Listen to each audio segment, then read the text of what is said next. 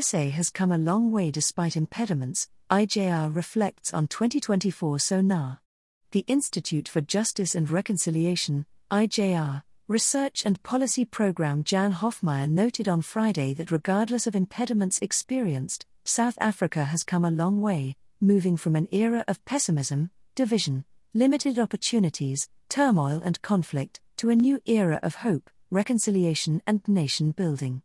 Hofmeyer was speaking during IJR's webinar on national politics and South Africa's role as global peacemaker, the dynamics of the 2024 elections, where he unpacked President Cyril Ramaphosa's Thursday night State of the Nation address, SoNA.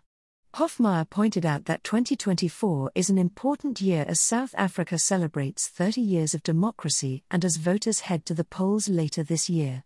He noted that in his SoNA, Ramaphosa used the story of Tintswalo, South Africa's child of democracy, to describe some of the interventions the government has made over 30 years, since the end of apartheid.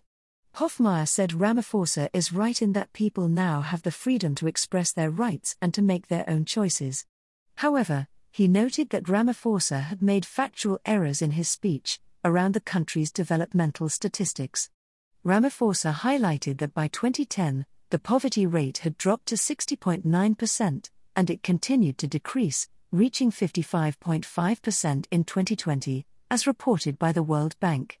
Unfortunately, there are no funds at the moment to replicate these statistics to where we are now, but we know we have had an economic slowdown, COVID-19 in between. Mostly that figure is much higher than 55%, Hofmeyer said. He said, in fact, the World Bank, which Ramaphosa quoted, estimated 62%. He said South Africa is where it was in 2009.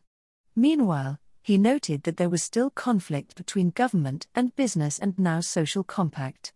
He said it was quite ironically for Ramaphosa to say that he noted how South Africans stood up against state capture and how it was overcome. And how our society has been resilient. For me it was somehow ironic because if your measure of progress has been how you are able to push back on a process that was started by own party, I think that does not signify progress, Hofmeyer said.